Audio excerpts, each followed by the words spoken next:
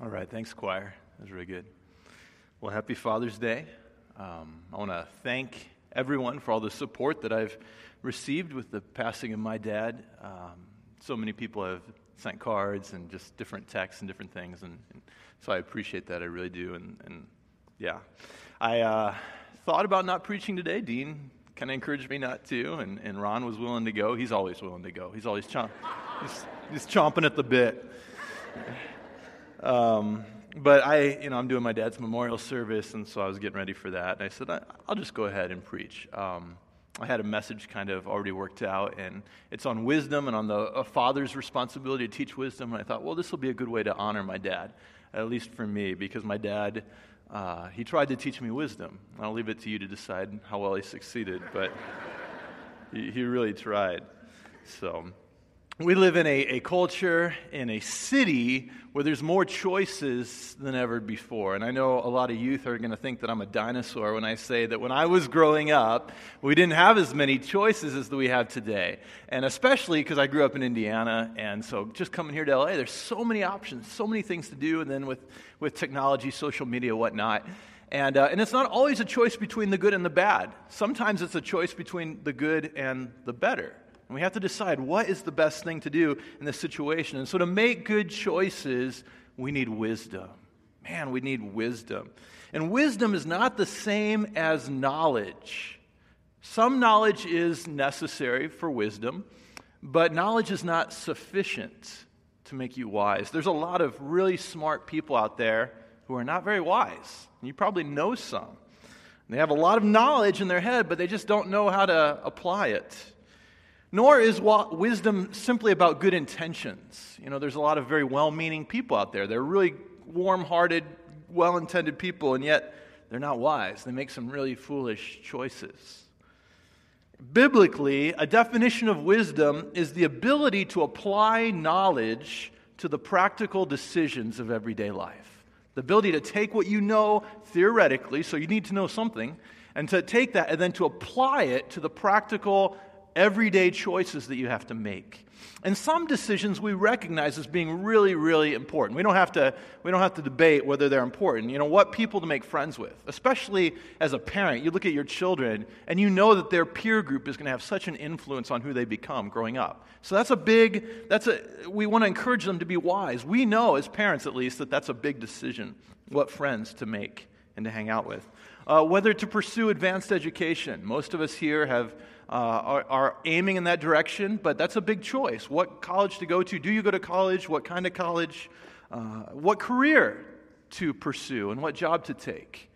It has a big impact on your life. And the further down that road you go towards a certain career, the less choices, options that you have. How to spend your money. Whether we're doing a good job or not, we know deep down that how we spend, how we use our credit cards, whether we're saving, how we're budgeting, that has a big effect on our life. What people to date and to marry. That's something that culturally we still, even though dating is more free-flowing than it used to be, we still recognize that marriage has a big impact on your life. And we know that making a wrong choice in these areas can have huge consequences. You can spend years trying to recover from a bad choice. And so we tend to emphasize the need for wisdom in these areas, but we often fail to recognize the impact of the numerous little choices that we make every day. Decisions like whether to talk about somebody when they're not in the room, how to spend your free time, what websites to look at, whether to fudge the truth or to be completely honest, whether to buy something impulsively or to wait, whether to respond with patience or with anger. And these choices, these little choices, they seem so insignificant, but they are leading you somewhere, and they are turning you into something. They are forming your character, and every choice is hardening you into a certain kind of person that you may or may not want to be. And therefore, we need wisdom, not just to avoid making the big mistake, not just to keep our kids from ruining their lives, but to help ourselves and our children to become the right kind of people. People who will naturally make good choices when those big decisions come. So turn with me today to the book of wisdom, Proverbs chapter 3, verse 1. Proverbs is the Jewish book of wisdom in the Scriptures. And the interesting thing about Proverbs is when you look at the education of Jews around Jesus' time, the boys would learn the first 5 books of the Pentateuch. They would not just learn, they would memorize them. First 5 books of the Old Testament. Girls didn't receive as much education, but the one book that everybody learned, girls and boys, was Proverbs. That's a book that the entire family had to memorize and go through together. And it was the dad's responsibility to make sure that his family learned wisdom from Proverbs. And of course, the mom, did a lot with that. And there's sayings of mothers in the book of Proverbs. But it was ultimately dad's responsibility. He believed he was going to have to answer to God for whether he had taught his family wisdom. And so in that context, let's start to read chapter 3, verse 1. My son, do not forget my teachings, but keep my commands in your heart. For they will prolong your life many years and bring you prosperity. Let love and faithfulness never leave you. Bind them around your neck. Write them on the tablet of your heart. Then you will win favor and a good name in the sight of God and man. So the first instruction here is to let love and faithfulness never leave you. And that sounds very abstract. It sounds like the dad is telling his family, be loving, be faithful in your relationships. And I think he is saying that, but I think he's saying more than that. I think he's telling his family to remember God's love and God's faithfulness. And the reason I think that is that the Hebrew word translated for love here, it's chesed. You can roll that H. I just like to say it, chesed. It means loving kindness based on an unconditional covenant that you've made with somebody. So a prime example for humans would be marriage. In marriage, you covenant to treat this person lovingly, with loving kindness, whether you feel like it or not. Whether you have ayah is friendship love. Whether you feel emotionally connected to your spouse, you're going to treat them with unconditional chesed. Whether you feel dode for your spouse, that's erotic love. So the next time you and your spouse are having kind of a romantic meal together, you can say, hey babe, want a dode? Dean is like looking at me like, oh, okay, sorry Dean. This is a little tangent there. I'm just teaching you a little Hebrew that can be helpful in your marriage. That way you kids don't have to know what you're saying. Like, hey babe, I really feel like dode. Anyway, back to my points. So chesed is the word to describe that covenant. It's not just used for humans, it's used especially for God. Mainly for God, actually. And when you look at the covenant that God made with his people in the Pentateuch and in Exodus and then in Deuteronomy, chesed is the word that's used for God's love for his people. God's unconditional covenant love. He chose them and made a covenant to love them unconditionally apart from anything that they had done. And then the Hebrew word that's translated faithfulness here is ve'emet. Or if there's any modern Hebrew speakers, you could say ve'emet. It describes the covenant faithfulness of God. When God pledges to love somebody, he loves them forever. He can always be trusted. He never lies. He never goes back on his word. God is always faithful to keep his promise. And so when an Israelite reading these words in Proverbs would see that, they would immediately have been reminded of God's love. Yes, they would think, of course, I need to be loving, I need to be faithful, that's true. But more than that, they would say, this is how God is towards me, because he has made a covenant with me. And so the Father is saying, look, yes, you need to be loving, faithful, but a key to wisdom, a crucial key to wisdom, is to be absolutely convinced of God's gracious, unconditional love and faithfulness towards you. And then to model that in your relationships with other people. To remember that you did not seek and find God. He sought and found you. You did not choose God. God chose you. And if you love and trust in Jesus, then God has made an unconditional covenant of love with you that he will always be faithful to keep. You are his child, and he is your father forever. And that was driven home to me this week when I heard that my dad had passed. I felt all kinds of emotions, and those of you who've been in that situation can probably identify. But one of the strange emotions that I felt was a feeling of insecurity. And that really struck me as odd. I haven't lived at home for a long time.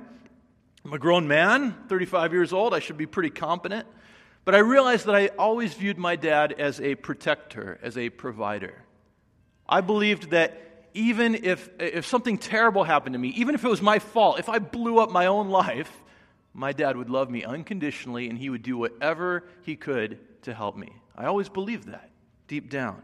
And so to have my dad gone, it kind of created a void. Like, you know, I know I have my mom, but she's more emotional. I viewed my dad as that stable guy. And then I felt like the Lord saying to me, that's how he wants me to view him. It's not bad that I viewed my dad in that way, but in a sense, that's a preparation. It's a way of helping me to see that that's how God wants me to view him. That he's taking care of me. He's my ultimate Father. He's on my side. He is for me unconditionally. And he's taking everything that happens to me, even the stupid stuff that I do on my own, he's taking it and he's making it work for his glory and for my ultimate good because he's made a covenant with me. And if you really believe that about God and you know him in that way, it will give you poise. It will give you confidence regardless of your circumstances. You won't make choices based on fear, worried about what people will think of you or how to protect yourself or feeling like you have to just look out for yourself because nobody else will. You'll know that God has your back. And that can free you to do what is wise and right from a big perspective, not just what seems expedient or practical in the moment. Let's keep reading verse 5. Trust in the Lord with all your heart, and lean not on your own understanding.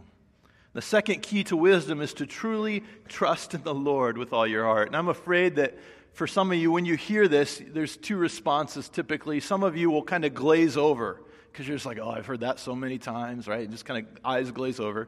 Or others of you may become very sentimental. You may begin to feel those warm fuzzies inside and be like, oh yeah, that sounds like a Facebook meme. And like with a little kitten and, you know, just trust God and he'll do everything for you. He'll work it out. Don't worry.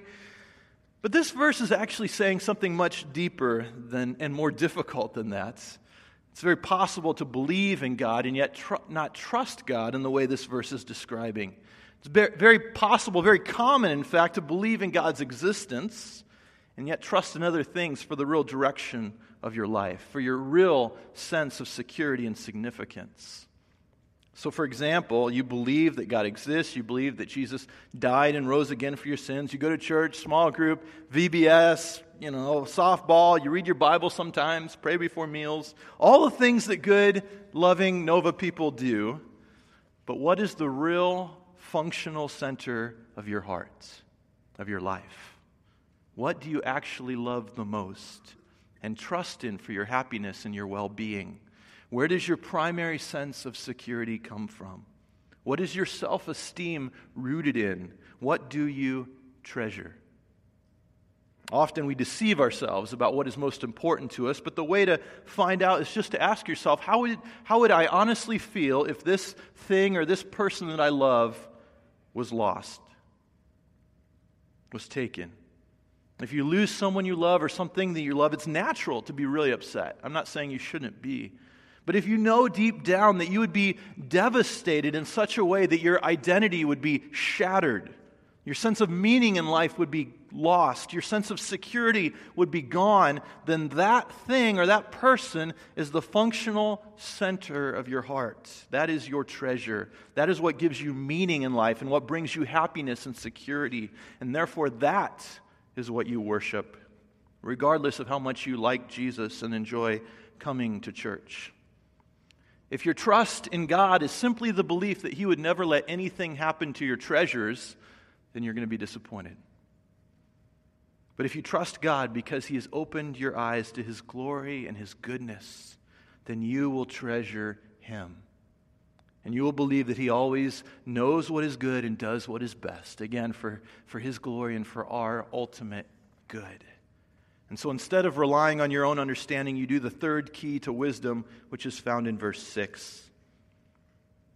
In all your ways acknowledge Him, and He will make your paths straight.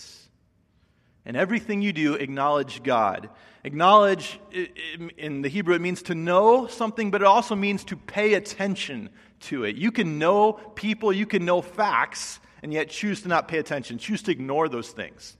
So knowing God, acknowledging God is knowing Him, but then paying attention to Him. And there's a simple way to do this, and there's a more complex way. The simple way is just to pay attention to what God has told you in His Word, in Scripture. The simple do's and don'ts of Scripture that we, in our society, we feel like it's pretty legalistic to try to obey what God tells us to do. But it's helpful because God's instructions give us answers to numerous decisions without us having to try to figure out the right choice. So, for example, let's say that you're married and things aren't going very well between you and your spouse, and you have an opportunity to have an affair. An actual offer is on the table from someone. And you're wrestling with whether this is a good idea and how things might turn out. The Bible can really help you with this choice. It gives you a very clear answer: no, never. You're married, which means you made a promise before God to enter a lifelong covenant of faithfulness and love with this person. You don't have to think about it and pray about it. You don't have to ask your best friend. You don't have to go to a Christian counselor. You don't have to go on a discussion forum on Reddit. God, who knows everything, knows what is truly good for His creatures, and He knows that adultery is never the right thing. It's never good. It never pleases Him. It's never the path to lasting joy. And He's clearly told you so in His Word.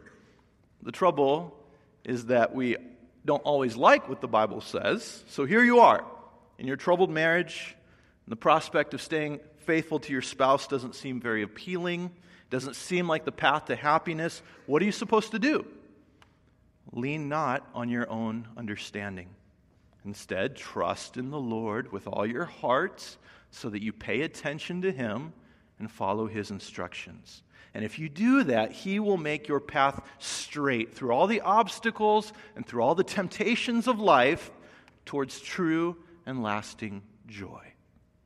So that is the simple way to acknowledge God in all your ways. But there's a more complex way, and that is putting your life, putting your story, viewing your story within the bigger picture of God's story. A couple weeks ago, a couple months ago, Dean used an illustration from a book called After Virtue by a guy named Alistair McIntyre. And I thought it was really good, and I think it applies to my message today. He says, imagine if you're standing at a bus stop, and a random stranger comes up to you, a guy that you've never seen before, and he says, the Latin name of the common wild duck is Histrionicus, Histrionicus, Histrionicus. And then he walks away. How do you make sense out of that? Well, to even make any sense, you've got to try to put it within a context, within a storyline. And so McIntyre says there's 3 possible storylines you could put it in here. Maybe more, but he gives 3. He says the first one is a very common and very sad story in which this person is mentally ill. And so they come up to you and they say it, and they're off their rocker, unfortunately. The second story is a case of they've viewed you, they haven't recognized you. They think that you're somebody else.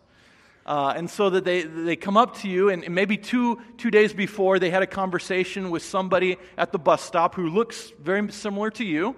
They have curly blonde hair. I don't know. They look just like you. You remind me of my son, Josiah. This is kind of that blonde hair. It's awesome. I like it. So maybe they're talking with Josiah and then sees Benton 2 days later. I don't know, but you look similar to that person. And so they're both discussing the Latin names of wild animals. They're both nerds. And they can't remember the Latin name of the wild duck. And they don't have smartphones. And so the one guy goes back home, he researches it, finds out the Latin name, comes back 2 days later, and there you are, and he thinks that you're that person. And so he's telling you, hey, the name of the common wild duck is Histrionicus, Histrionicus, Histrionicus. Or, McIntyre says there's a third option. Maybe this man is a spy. And he's giving you the secret code to see if you're his contact. And so McIntyre's point is that how you view this experience, what story you put it into, determines your response to it. So if you think the guy's crazy, you're going to probably move away from him. If you think that he's misidentified you, you'll just say, hey, I think you got the wrong person. If you think he's a spy, you might go call the police. So it depends on how you understand this situation. Now here is how this relates to God. Think of your money, all of it, all the money you have, savings, investments, whatever. Think of how you spend it. Think of its purpose to you. How do you view your money? What does it represent to you? Security, safety, fun? It really depends on the story that you think you're living in. If you accept the secular story of the world, you'll think that we're all here by accident, and that when you die, you cease to exist, and that someday the sun will burn up the earth, and then the sun will burn out, and eventually the whole universe will die a cold death, and therefore nothing you do will last or be remembered or have any meaning at all. That's going to have a big impact on how you view and spend your money. You'll believe that the only happiness you can possibly have is during this earthly life, and therefore you'll view your money as serving your own earthly pleasure, and you'll spend it primarily for that purpose. But what if the story of the world is very different? What if we were created by God and everything we have is a gift from Him? All your money is a gift from God. And what if this life is not all there is? What if it is only a very small part of our existence? And what if the pathway to finding true happiness, both in this life and in the next, is by loving God and then loving people? In that context, the purpose of your money looks very different. It's not simply enough to follow the simple do's and don'ts of Scripture in order to acknowledge God, because the Bible doesn't give instructions on every decision you have to make. Instead, we need to grow in our understanding of God's story from Scripture, to really see His story, and then to see our life within that story. Every decision that you make within the context of God's story, because His story then will inform your choices. Let's keep going. Verse 7.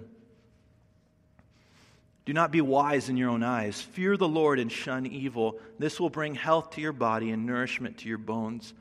Honor the Lord with your wealth, with the first fruits of all your crops. Then your barns will be filled to overflowing, and your vats will brim over with new wine. We just talked about how understanding God's story will affect our spending, but what I want to focus on here is verse 7, where it says, do not be wise in your own eyes. The definition of a fool in Proverbs is twofold. It's somebody who says in his heart, there is no God. Not necessarily with his lips, but in his heart, he says, there's no God. And it's somebody who's wise in his own eyes. Somebody who thinks he has everything figured out. He thinks he knows everything. He thinks he's always right. He doesn't need advice. He's more than happy to share his opinions, but he doesn't want to listen to the opinions of others.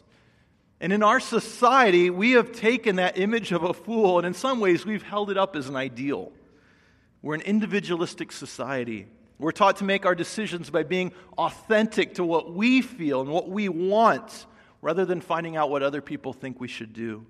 After all, it's my life. I should decide how to run it. But the problem is, I can't see myself or my circumstances clearly.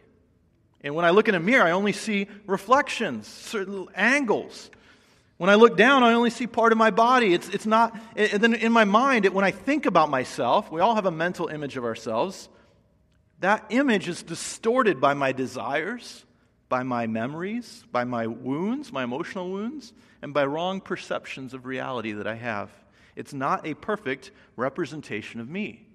And that's why I dread seeing myself in video. I dread it because it never matches how I view myself. A couple months ago, Loki decided to shoot a video of me preaching up here. And then he gave it to me. And that was very kind of him because a pastor can learn how to be a better communicator.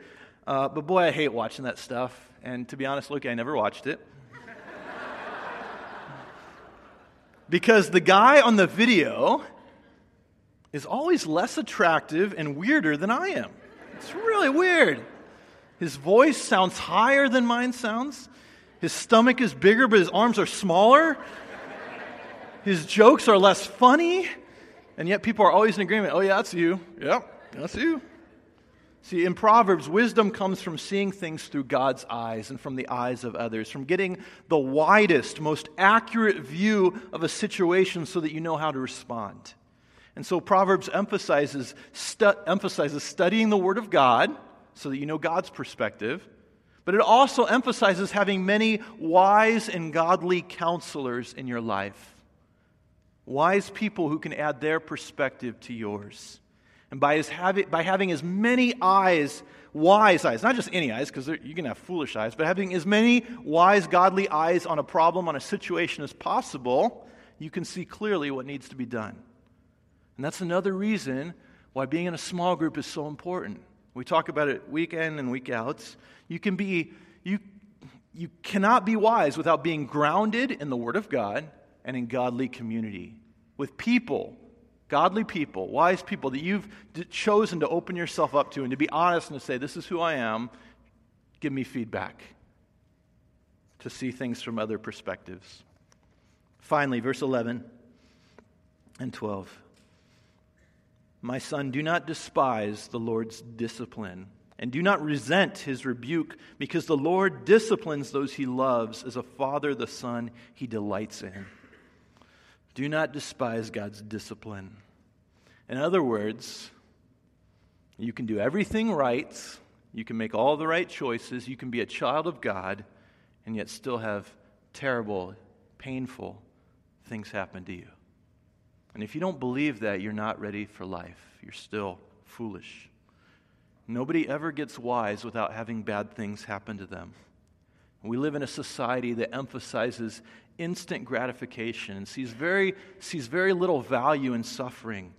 But most cultures throughout human history have understood that a person cannot be wise without suffering. A person who's lived a charmed life of success and comfort may be very friendly, but she'll also be naive and superficial. She will have no deep understanding of human life or deep empathy for other people.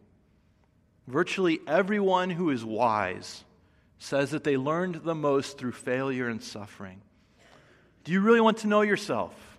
To know not just your strengths, but your weaknesses so that you can grow? Do you want to know what your heart is really like so that you can have assurance that your faith in Jesus is genuine?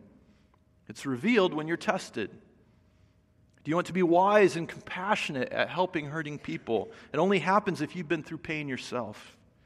Do you want to have such a deep confidence in God and such a close relationship with Him that nothing rattles you, nothing shakes you?